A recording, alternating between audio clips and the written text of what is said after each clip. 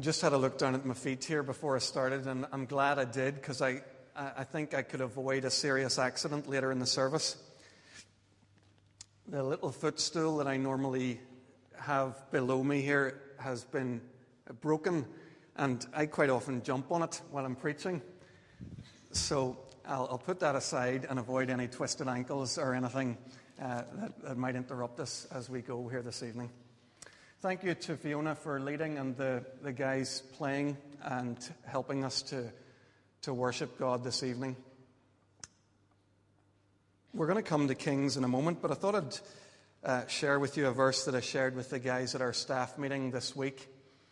I don't know how much of Zephaniah's short prophecy you're familiar with. I am familiar with none of it until I read it. But when I did read it this past week, I saw a verse there that I do remember and was familiar with. It's widely quoted and well known. Zephaniah 3 verse 17, "The Lord is with you. He's mighty to save. He will take great delight in you. He'll quiet you with his love, and he'll rejoice over you with singing." I was very struck by Fiona's comment that it's easy to come to church and feel bad about ourselves, and I think that's true. I think that often is what ends up happening. When I read this, it talks here about God who's going to delight over us with singing. I don't know about you, but I only sing when I'm in the best mood possible. I used to sing in work when it was the last day of work for me, and I knew all my colleagues weren't getting out the next week. If I was going on holiday, I used to sing Madonna Holiday across the floor in the middle of the office, more for my amusement, but it was because I was in a good mood. It's because I was rejoicing. And here we're told that spontaneity of joy that makes a person sing is what God feels over us. As I read that this week, it struck me I don't always think of it that way. He'll take great delight in you. He'll quiet you with his love. He, the living God, will rejoice over you with singing. Isn't that wonderful? Let's pray together. Father God, we thank you for this little reminder in your word that you do love us with a passion, with a heart that bursts within you. Lord, we know that we're sinful. We know our brokenness and our flaws, but you love us. You tell us that. Tonight, as we gather here, we want to know the smile of your love. And Lord, if we need to learn a new thing or two about ourselves, and if we need a challenge or a warning, then let us hear it, but let us leave here ready to know your smile over us. That's what we want. Lord, be with us now as we spend a few minutes thinking about your word together. Amen.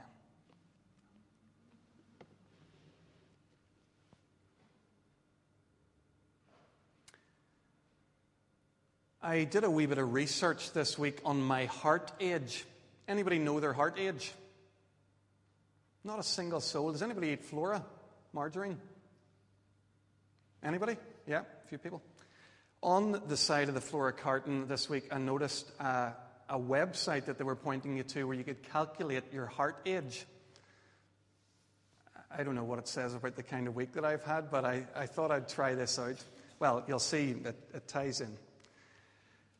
I went on and answered a few questions about my sort of height, my waist, my blood pressure, my cholesterol. I typed in all this stuff, and in the end, it guides you through this series of steps, and in the end, I was told that my heart age was 38. Now, I'm 37 years old. I'm guessing, I must try this, I must go back and to give totally different answers to the questions. I'm guessing that they simply add about a year or two to your actual age to get you a wee bit nervous but not so nervous that you give up on the whole thing. Just enough to get you interested in buying a few Flora products to get your heart that little bit healthier and get you back on the right track. So what's your heart age? What shapes your heart in? Flora aren't the first people who've asked us to look after our hearts. In Proverbs 4:23 we read, "Above all else, guard your heart, because it is the wellspring of life." So they're not talking there, the writer of Proverbs isn't talking there about the pump that pumps the blood around our bodies. He's talking about our hearts in a different way. It's that emotional center, that seat of our deepest longings and our desires. He says, guard it, because it's the wellspring of your life. As we think a little more this evening about the life of Solomon, we're going to think about the importance of heart keeping, of keeping our hearts. What sort of shape is Solomon's heart in by the time we get to this point in the narrative? Well, we've seen over the last few weeks that there's good in Solomon's heart. He's probably, if you just took it at face value, if you asked a few kids in Sunday school or adults in the average church, what kind of a guy is Solomon? I think they'd say he's a good guy. And they tell you the story of Solomon and his wisdom. God appears to him in chapter 3, says, Solomon, you can have whatever you like. And Solomon says, Lord, I need wisdom to lead these people of yours. I can't do this. I'm like a little child. I need your help. And it's a wonderful, affirming moment for Solomon.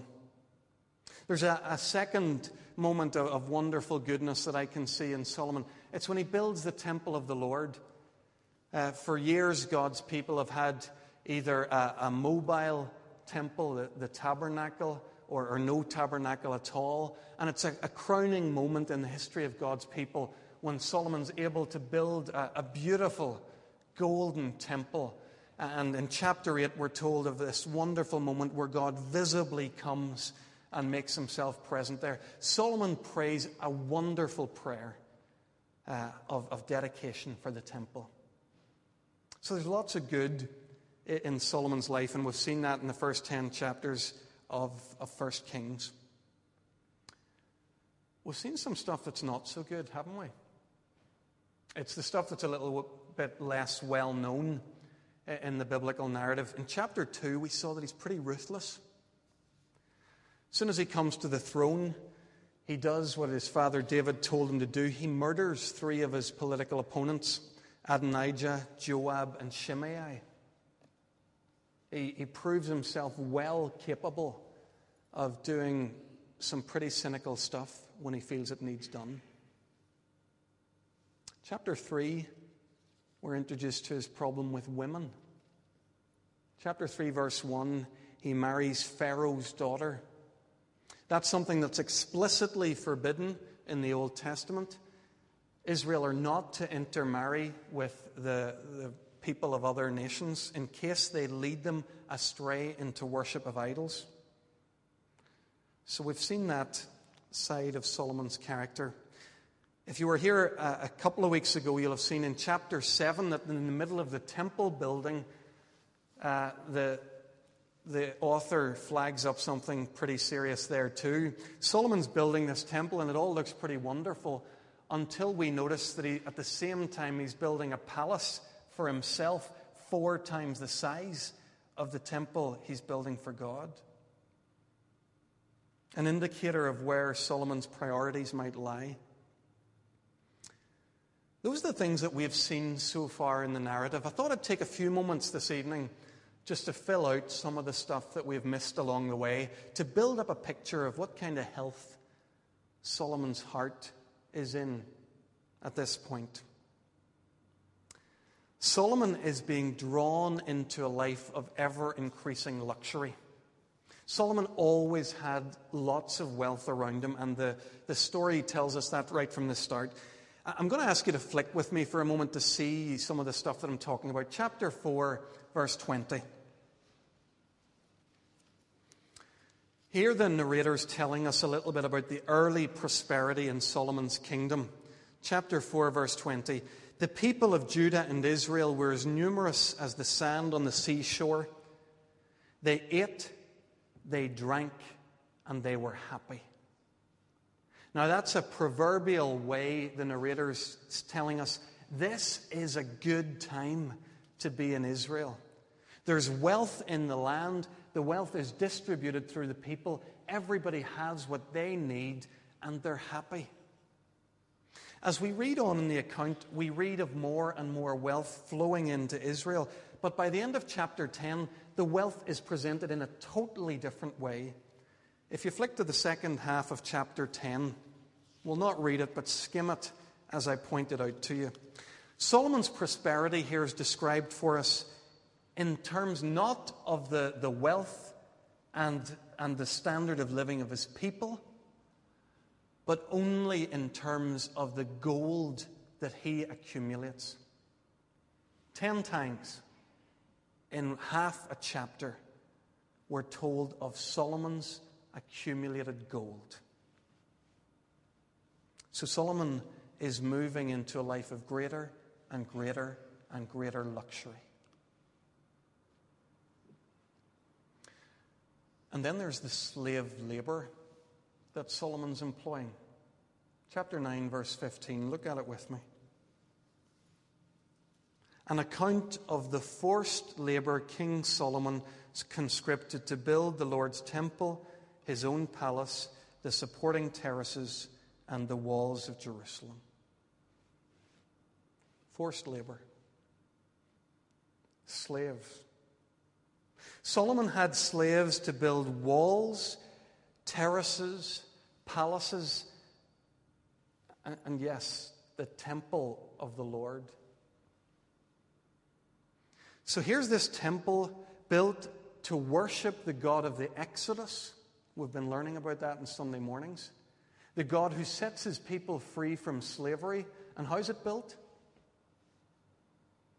With slave labor. Solomon is making slaves. And then there are the military bases. In chapter 9, verse 15, we're told of one of the uses that Solomon puts his slave labor to. He builds Hazor, Megiddo, and Gezer. It's one of those places where the names don't mean much to us until we have a look at what these places actually were. These are military bases. Solomon's using massive resources of his empire to build up a huge army to support and protect the massive resources of his empire. And then there are the tanks. Chapter 10, verse 26. Let me read it for you, or we'll read it together. Solomon accumulated chariots and horses. He had 1,400 chariots and 12,000 horses,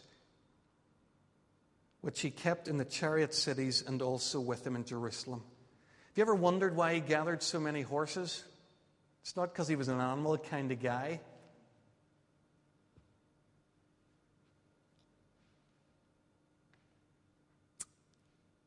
Pharaoh's soldiers rode on horses. They used chariots as they chased Israel out of Egypt to recapture them. These are the tanks and the fighter planes of the era. And Solomon's accumulating and accumulating and accumulating. Jerusalem is becoming the new Egypt, the new oppressive empire. There's a new Pharaoh on the throne, and his name is Solomon, son of David. And then, last of all in this depressing catalogue, Solomon's in the arms trade. He not only accumulates these arms, the final verses of chapter 10 tells us that he imports his horses from Egypt, that he exports them to the Hittites and the Arameans. Solomon's worked out that arms are not only good for him, they're a very lucrative business. He's making money from violence. He's discovered that war is profitable.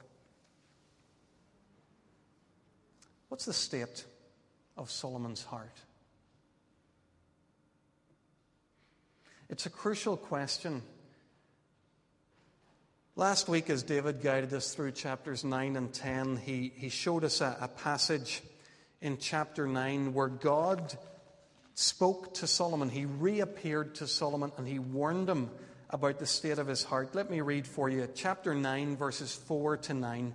As for you, if you walk before me in integrity of heart and uprightness, as your father did, and do all I command and observe my decrees and laws, I'll establish your royal throne over Israel forever, as I promised David your father when I said, you shall never fail to have a man on the throne of Israel. But if you and your sons turn away from me and do not observe the commands and decrees I have given you, and go off and serve other gods and worship them, then I'll cut off Israel from the land I've given them, and I'll reject this temple I've consecrated for my name. Israel will become a byword and an object of ridicule among all peoples. And though this temple is now imposing, all who pass by will be appalled and will scoff and will say, why has the Lord done this thing to this land and to this temple? People will answer, because they have forsaken the Lord their God, who brought their fathers out of Egypt. They've embraced other gods and worshipped them. That is why the Lord has brought this disaster on them. God's promised to establish Solomon's throne if he maintains integrity of heart. Keep your heart healthy, Solomon, and you'll keep your throne. That's God's promise.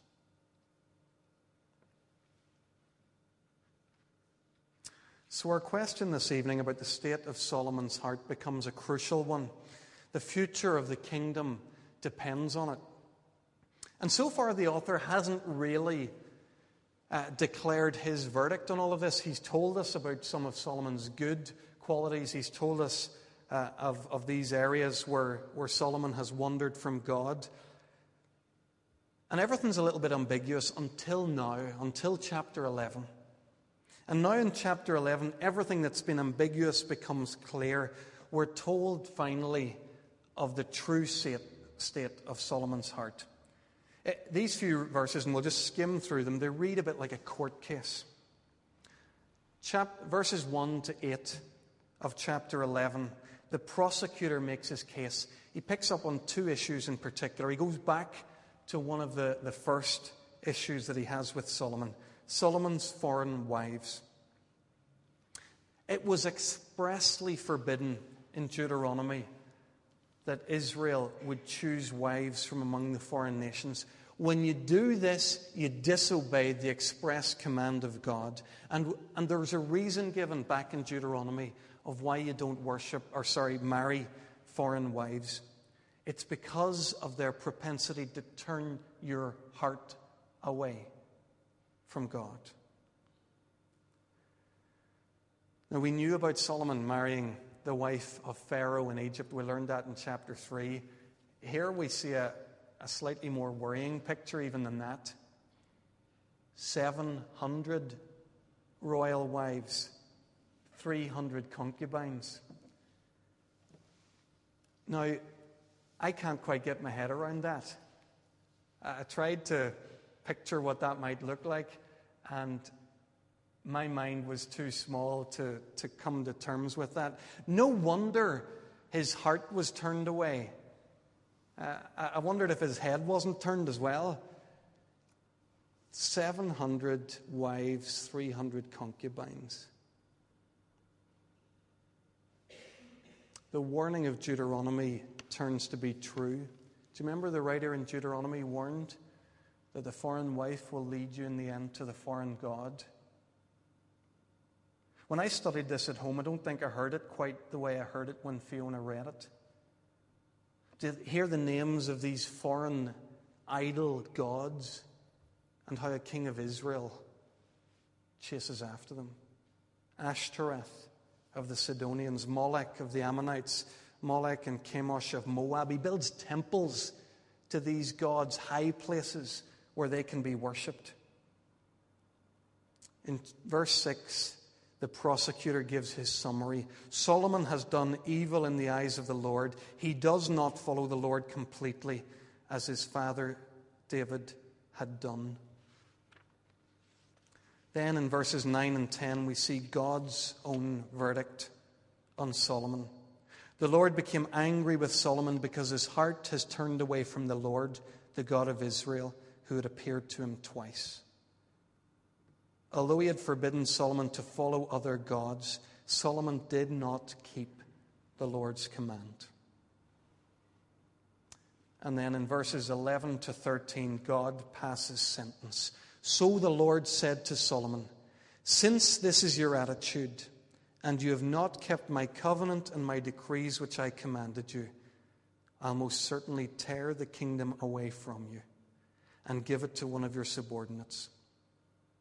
Nevertheless, for the sake of David your father, I'll not do it during your lifetime. I'll tear it out of the hand of your son. Yet I will not tear the whole kingdom from you, but will give him one tribe for the sake of David my servant, and for the sake of Jerusalem whom I've chosen.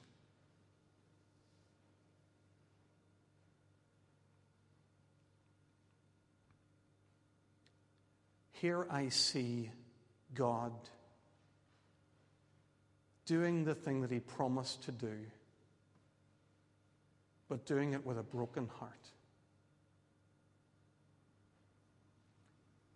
He tears away the kingdom, but not yet.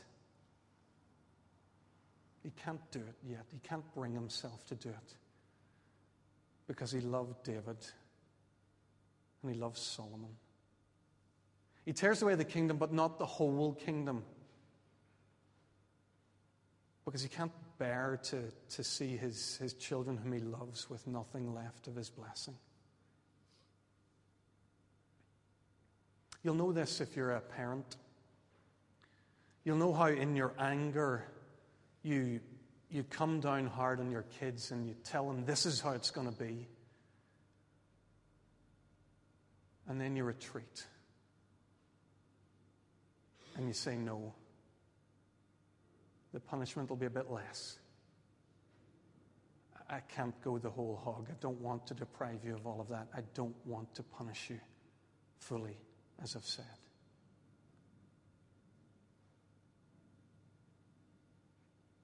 God passes sentence on Solomon, but not the full sentence that Solomon's sin deserves. Even in the judgment, even in the punishment, the grace of God stands firm. What state is Solomon's heart in? Let me show you how completely Solomon has gone wrong. Turn with me to Deuteronomy chapter 17. It's on page 196. Please turn with me to this.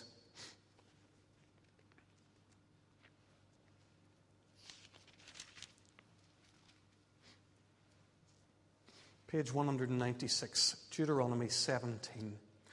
Moses is warning the people, Israel. Before they go into the promised land, he looks into their future and he sees a day when there might be a king among them. Look at verses 16 and 17. The king, moreover, must not acquire great numbers of horses for himself or make the people return to Egypt to get more of them. For the Lord has told you, you must not go back that way again. He must not take many wives, or his heart will be led astray. He must not accumulate large amounts of silver and gold. Solomon, did you acquire great numbers of horses? Yes. Solomon, did you go to Egypt to get those horses? Yes.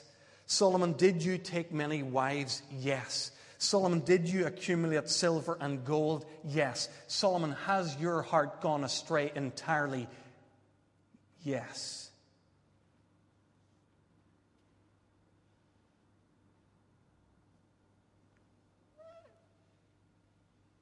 By the categories of God's own word, Solomon,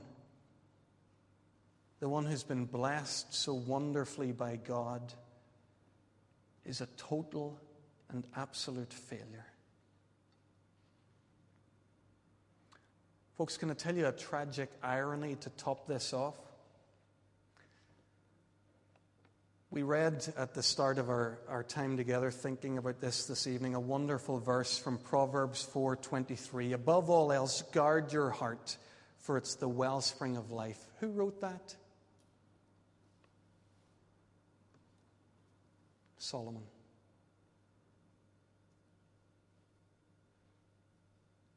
Folks, it's one thing to know that we should guard our hearts. It's another thing to do it.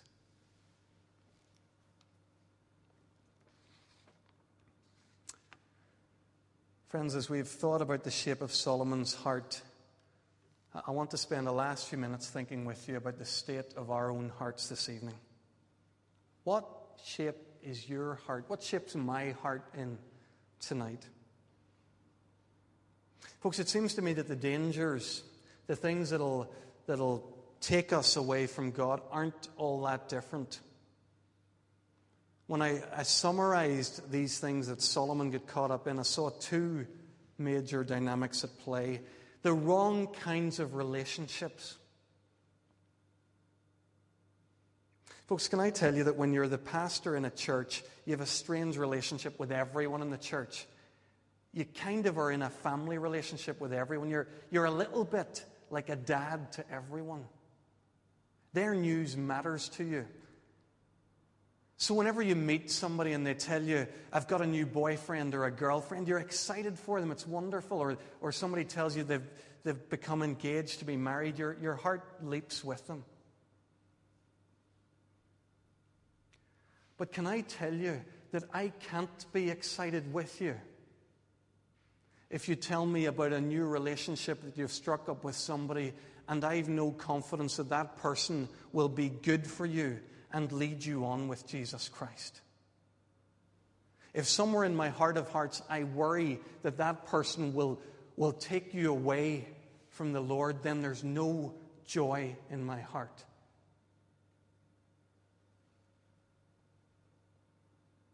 Folks, our relationships.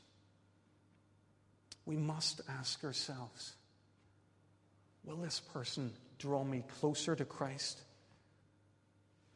or will they pull me away? Above all else, guard your heart,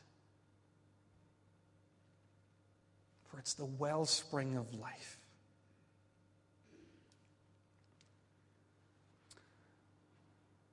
And the second area that played itself out in the life of Solomon and still plays it out in every single one of our lives today is in our relationship with wealth and God's blessings. Folks, it's a wonderful thing to see each other doing well and succeeding. My prayer for you is that you'll know God's blessing, that your career will prosper, and that you'll know God's goodness and blessing in all ways. But what's happening to your soul? Is your wealth making you a bigger person, a person much more active in generosity, much more open-handed and ready to share with others? Or is your wealth limiting your horizons, shrinking your soul, focusing you only on the bottom line in your bank account and what you can do with that next pound that you earn?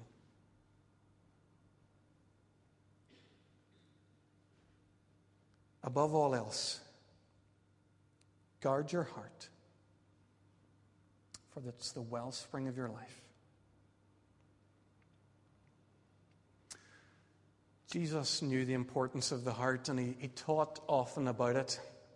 If you read the Gospels, pay attention to how Jesus doesn't care much about outward behavior, this good thing or this bad thing. He's more interested in the internal, our hearts, the health of our hearts and what's going on there. So when the religion scholar came to Jesus and asked him, what must I do to inherit eternal life? What's the most important thing in life? Jesus was able to answer him quickly, to point him back to the Shema, Deuteronomy chapter 6, that saying that every faithful Israelite said every day of their lives. Love the Lord your God with all your heart, soul, mind, and strength. Folks, it's about loving God. If I can make it all very simple for you for a moment, my only desire for you and for me is that we love God. We love Him. That He becomes the joy of our hearts, the living center of our lives. Everything else will take care of itself, so long as that's the case.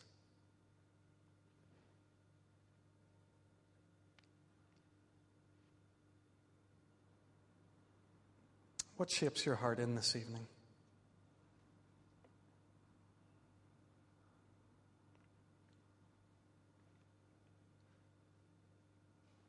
Is God, is your love for God right at the center, indisputably at the center?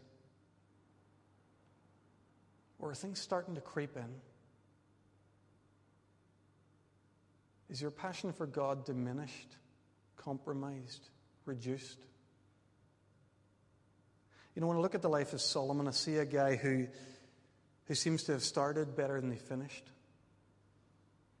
As a young fella, I used to think that it would be easier for me to follow Jesus as I went through life, that my heart would become purer naturally, and